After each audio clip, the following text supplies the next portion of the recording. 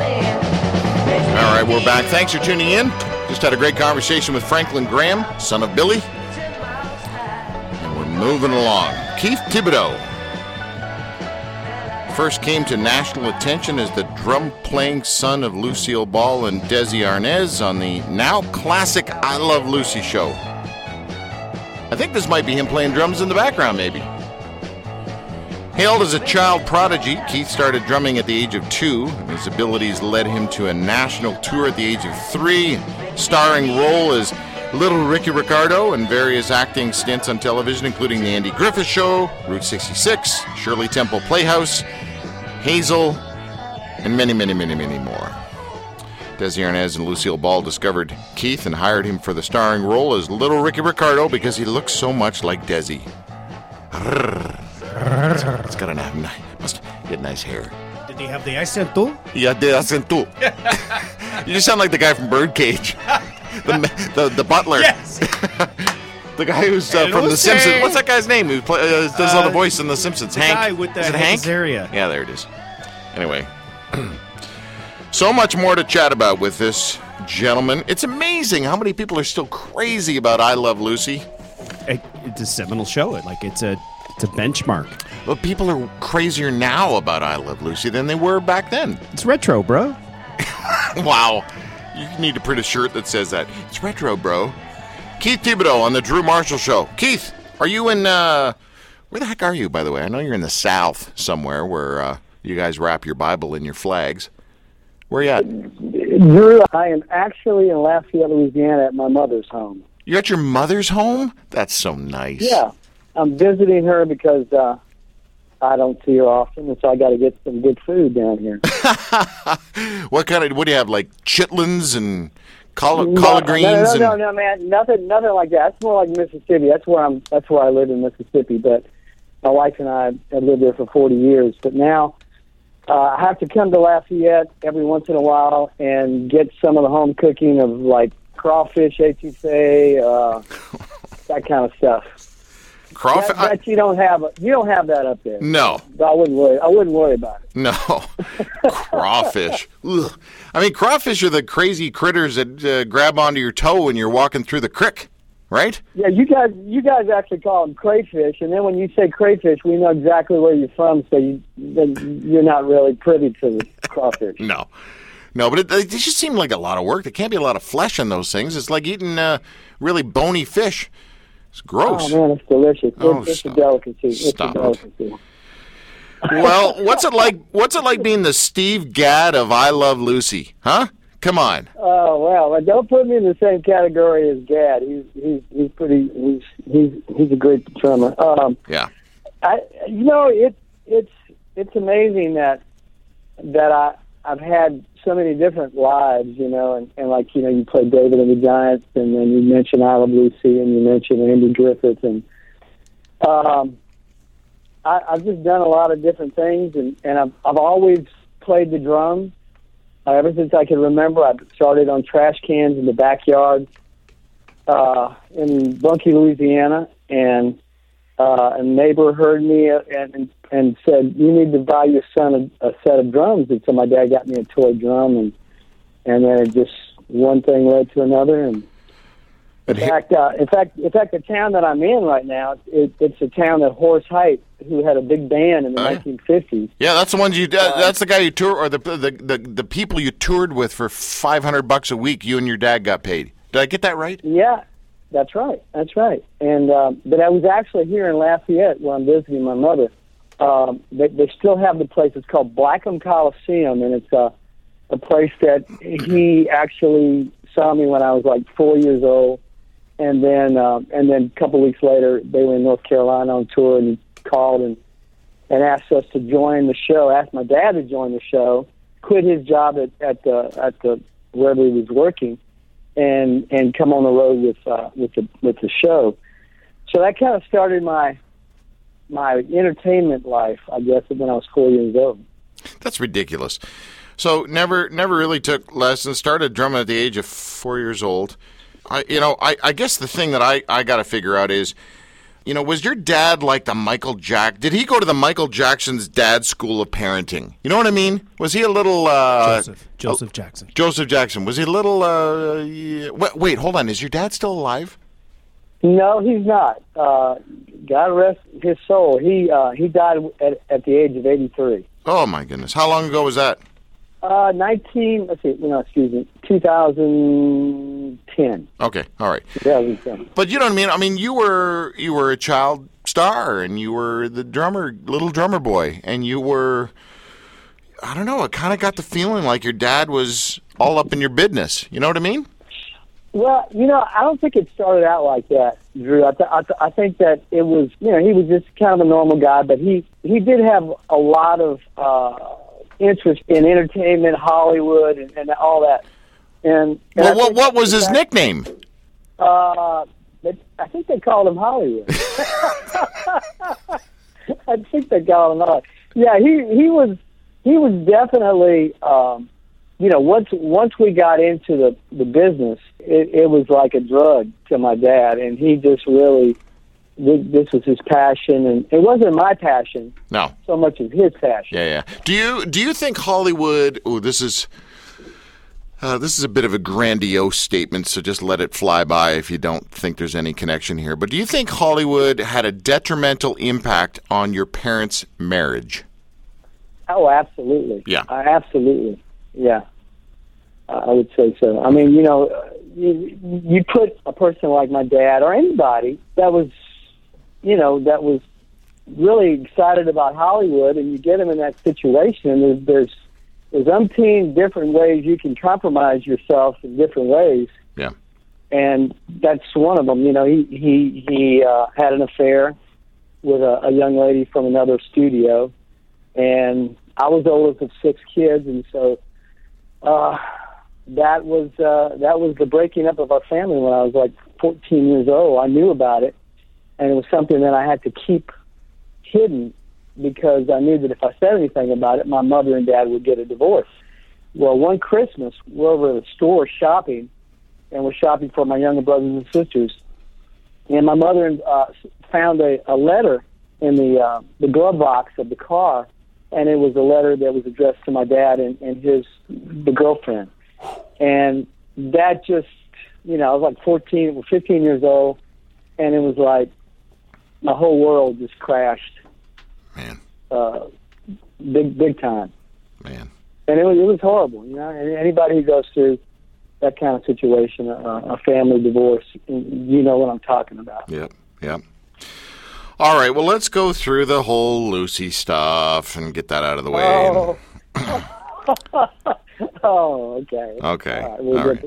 So you get the audition. Lucy says something like, sure, he's cute, but what can he do? And then you hit the Skins, and then Desi joins you, and that was it, right? Yeah, he recognized, that I had something. I looked like him at the time too, so that was part of my draw to them, and the fact that I played the drums was like, wow, this kid actually plays the drums.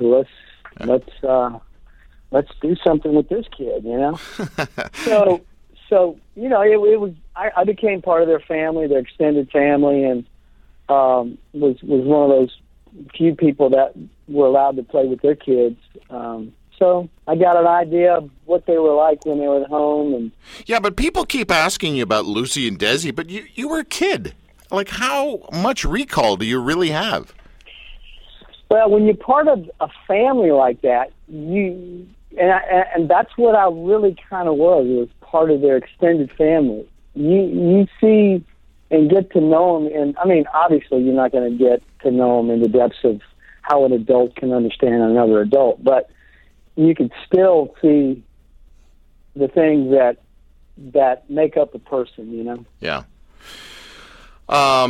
Lucille Ball, everybody loves, but I would not have wanted to be married to her. You know what I mean? Well, I understand completely where you're coming from. She was a very, I describe her as a very passionate, very very serious, no nonsense kind of person who actually got along with Lucy very well, but I think I actually appreciated Desi more than I did Lucy. Sure. He was more of a. I could identify with more things from Desi than I could with Lucy. He was a drummer. He was a musician. He was from another country. He had an accent. I was from Louisiana. I was a Cajun boy, and so I had a weird last name, and it's like they had to change my last name Thibodeaux to accommodate, the Anglo-Saxon society. It wasn't. They didn't know much about how to pronounce Thibodeaux. No. And then the next thing you know, you're almost a member of the Rolling Stones. That's right, Richard Keith. Yeah, exactly, Keith Richards. Sorry, I get mistaken with him all the time. Yeah, yeah. Are you that pirate guy? What he knows, man? No, I'm just joking. No, I guess, and here's the goofy thing about the whole celeb world or whatever. I remember apologizing. First time I had Kathy Lee Gifford on the show, I spent like 10 minutes apologizing to her for judging her simply as an outsider, simply from watching her on TV, simply from reading the headlines. Like, we outsiders, we common people, just sit back and have this little, I wouldn't want to be married to her kind of doofusy comments. But she just seemed a little wound up for me, Maybe it was the Philip Morris cigarettes that got her going. Oh, you're talking about Lucy? Yeah, Lucy. I mean, believe me, you didn't want to mess with her if she was a no-nonsense kind of person, expected people to have their lines, ready to go, and you had to be professional. And she told the crew, that there was no cussing around me, and they protected me a lot as a child. Well, that's good. In the early years, so that was good. And they were more of they were stars, so they had their own thing that they were trying to bolster up. And it was an interesting show that had a few interesting characters on there who fit like a puzzle. Yeah. And that became the I Love Lucy show. Okay, so you become kind of good friends with her and Desi's kids. And by the way, speaking of that, what was the coolest house of all of their houses that you hung out in and played in and, play hide and go seek and stuff like that? What was the coolest house? Oh, gosh, dude. I mean, every one of their homes was amazing. I mean, from the Beverly Hills home to the Del Mar home to the ranch in Corona to the Palm Springs home. But I think the Palm Springs home was probably the most interesting. It was more like really modern, and I kind of liked that. And it was the first place that I ever saw a microwave, and it was like back in I don't know what it was, 64 or 65 or maybe earlier than that. But I thought that was so cool. It was almost like I was at Tomorrowland at Disney World or something, Yeah. Well, you must think back to those great moments and great times where you get served up a nice or a nice mug of hot Ovaltine, and you get a little back rub by Lucy, and she was just kind of like a yeah, exactly. Right, second mom kind of thing. I don't know. Is that right? Yeah. It was. It was funny because my father. He really wanted me to believe that I was really their child, in order to bring the part across. So there had to be that kind of connection, and I think that Lucy and Desi, they took to me and like we talked about, invited me to their homes, and I spent weekends with them, watching first runs of the movies and Lucy's Lanai, and it was just that was our normal life. It was normal when I went to Beverly Hills, but it wasn't normal for me coming from the San Fernando Valley. No, those are two totally different cultures, man. Yeah, the life that I had in the Valley was completely different from when I went over the hill to Beverly Hills. Yeah. So that was it was like I had to be schizophrenic. Yep. Well, you fit into Hollywood nicely. So you and Desi Jr., the real kid, are pals. but you're playing him on a show with his parents. Your psychologist or psychiatrist or your shrink, whoever it was, must have had a heyday with that whole setup. It was strange. I'll grant you that. I mean, for Desi, probably more so than for me, because at least I was kind of in the spotlight at the time, and it was like he should have been, Yeah. And he wasn't. And then later on, he obviously entered the spotlight in a different way. Yeah. Hey, do you remember, because now, rumor has it that you're, rumor has it, I know exactly what I'm talking about. There's no rumors.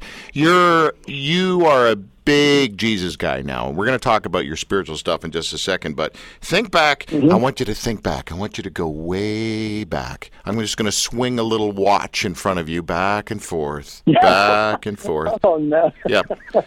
You know too much, Drew. I think that's the thing. Okay, go ahead. You received the help of hypnosis to help you remember your lines and not stutter in front of a live studio. Things were getting to you, man, and you were screwing up. And it's not like today, the way they could edit stuff today or whatever. And the hypnosis, now that you're a Jesus guy, do you look back and go, ooh, I got, Satan crawled inside of me because of I don't know, whatever people think about that stuff. What do you think about the whole hypnosis thing? I think it's definitely, anytime you put your mind in neutral and allow whatever to come into your mind, or I think you lend it yourself to possible different spirits coming and entering in.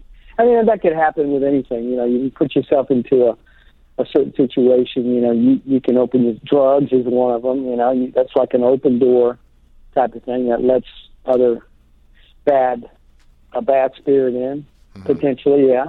Mm-hmm. So yeah, the whole hypnosis thing. I categorize that as being, in the occultic world. It's pretty benign, I suppose, by today's standards of things, because psychiatrists do it all the time. At least they used to. I don't know anything about psychiatrists. I never went to them. But hypnosis is part of that legion of different things that the Bible really tells us not to be a part of. Mm-hmm. Mm-hmm. Seances, things like that. Lucy participated in seances. She participated in ESP experiments and things, which I was all very very interested in as a kid. Before I became a Christian, my life was totally into the supernatural, but the wrong supernatural. Yeah. Well, you're also not to worship idols, but you and George Reeves, that was a heck of a meeting. Oh my goodness, yeah.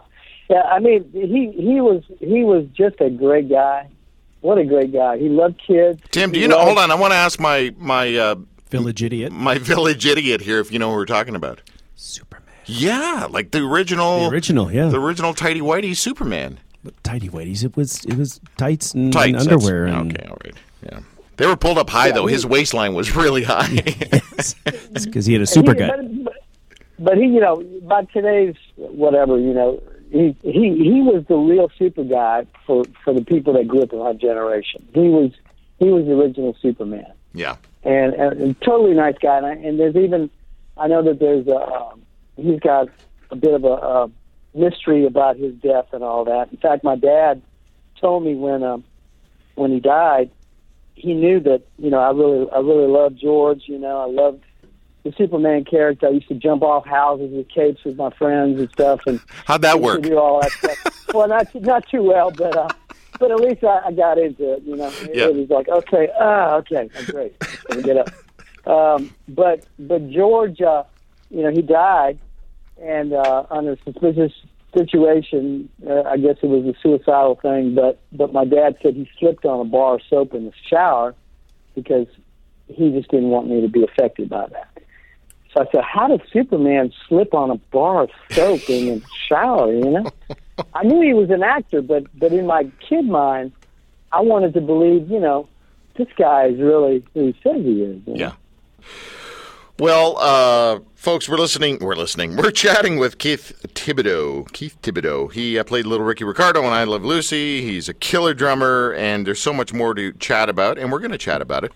By the way, every time I say Little Ricky to you, Keith, I mean, it just feels weird. It just feels schmaltzy. Okay. I don't know. It feels weird. That's okay, man. All right. Keith Thibodeaux played Little Ricky Ricardo on I Love Lucy. You really began to enjoy acting, but you weren't an actor. But acting didn't continue for you, and that was a good thing, right? Because then you didn't end up like, what you talking about, Willis? You know, all that kind of stuff. Well, exactly, yeah. I feel blessed that I mean, even through the circumstances of my parents' divorce, that we moved back to Louisiana, and things actually got worse once we got to Louisiana. But I think it would have gotten, pretty much really, really bad had I stayed in California and continued on that trek with what I was into over there. Mm-hmm. I'm pals with a lady named Candace Cameron Bure who played DJ in Full House, and her life didn't tank, and Kirk Cameron's life didn't tank. So, and you're a Jesus guy, and so your life wouldn't have tanked, man. You were fine.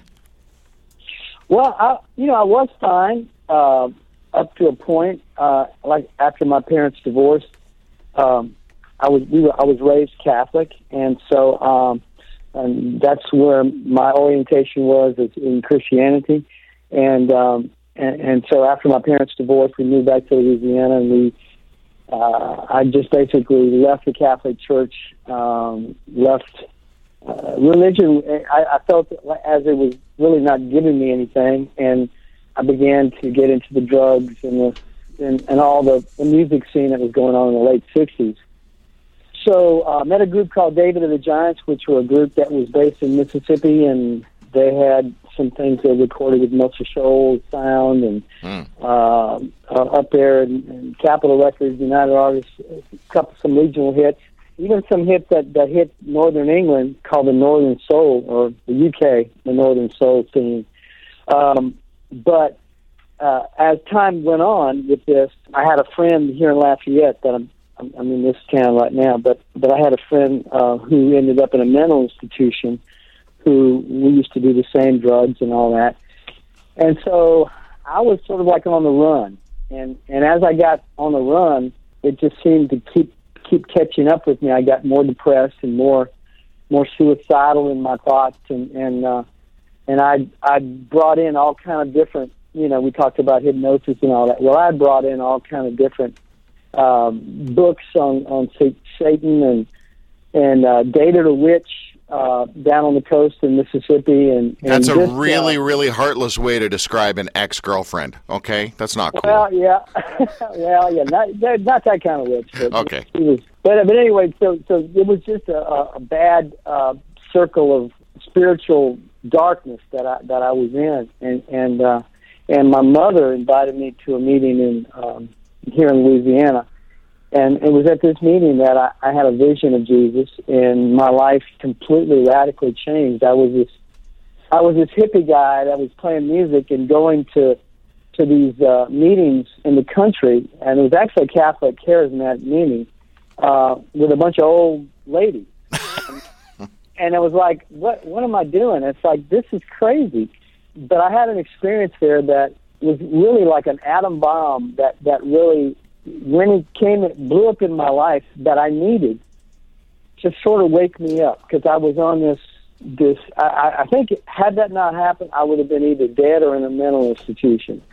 And so Jesus came into my life. The Bible opened up to me, and it wasn't a religious thing. It was it was more of a supernatural thing, really. And so I went back to the guys in the band and told them about Jesus, and I said, there's more to God than what men have led us to believe, guys. And I said, we need to start playing different kind of music, change the words to this rock music, and use more godly lyrics. And so they looked at me and they said, "Are you for real, man? I mean, what's wrong with you? Are you on some kind of drug?" And I said, "No, man." I said, "Jesus is real. He's really who he says he is."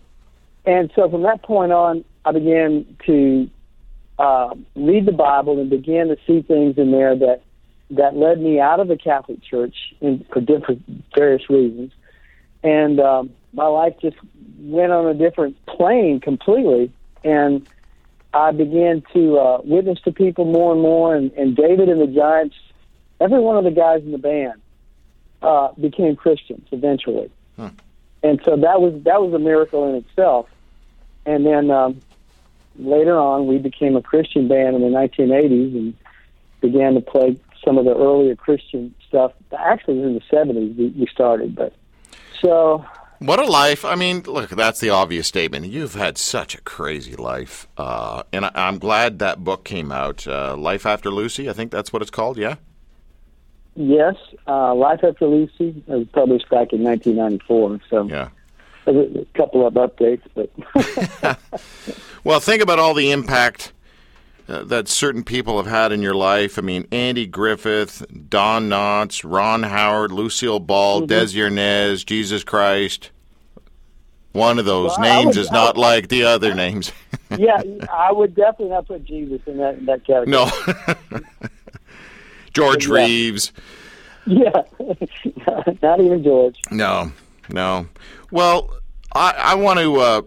I've watched a number of interviews that you've done. I kind of, obviously it's my job to creep on you before I interview you, and I really like. You have a real gentle soul about you.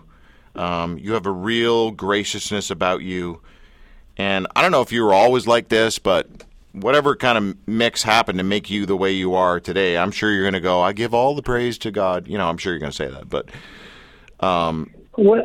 Well, I mean, everybody has a personality, but when you're born again, you really do become a new creature. And everybody throws around that term "born again." Yeah. But it's like I am a different creature than I was.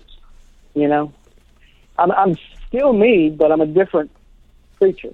So it's really it's a I don't know, man. You know what I'm talking about, don't you? Yeah. Well, I've heard of it. Yeah.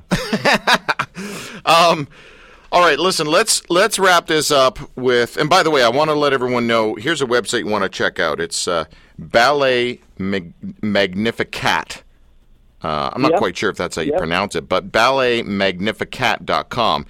And you got to explain, I mean, how do you, we're running out of time here, but how do you concisely explain this ballet that you're involved with? Are you not executive director? Yeah, the ballet Magnificat is a ballet that my wife and I, who's a ballet dancer, we started and founded in 1986, and really, simply put, we saw in the Bible, because we try to do everything biblically, and we try to not do anything that's unbiblical, but we saw that you could praise the Lord with music, and you could also praise Him with the dance.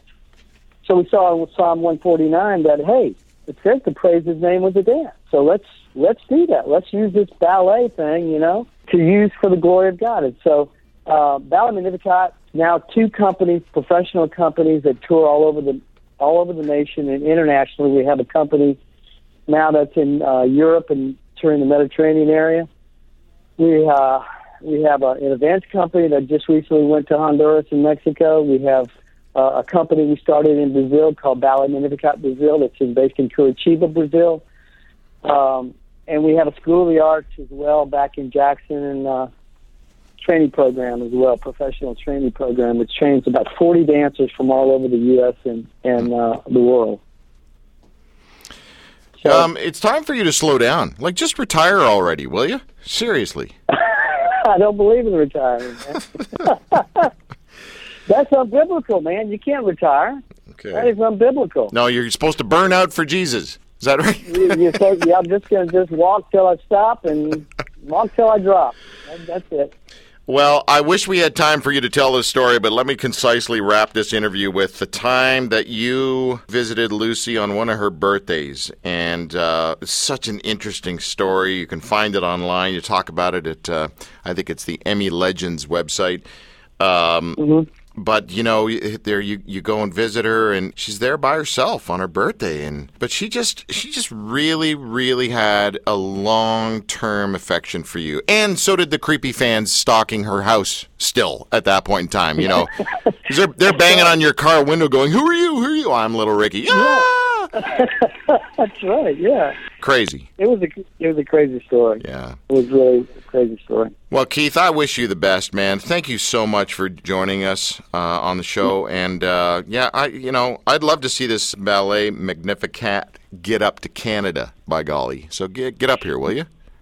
Well, we've been to Ottawa, so yeah, that doesn't count. That does not count. This is like politicians there, I hear you. Yeah. Keith, enjoy your weekend, man. Really good to talk to you. Hey, blessings, man. Thanks so much. All right. Take care, man. Bye-bye. Keith Thibodeaux, ladies and gentlemen, played Little Ricky Ricardo on I Love Lucy. That's kind of cool. I like that.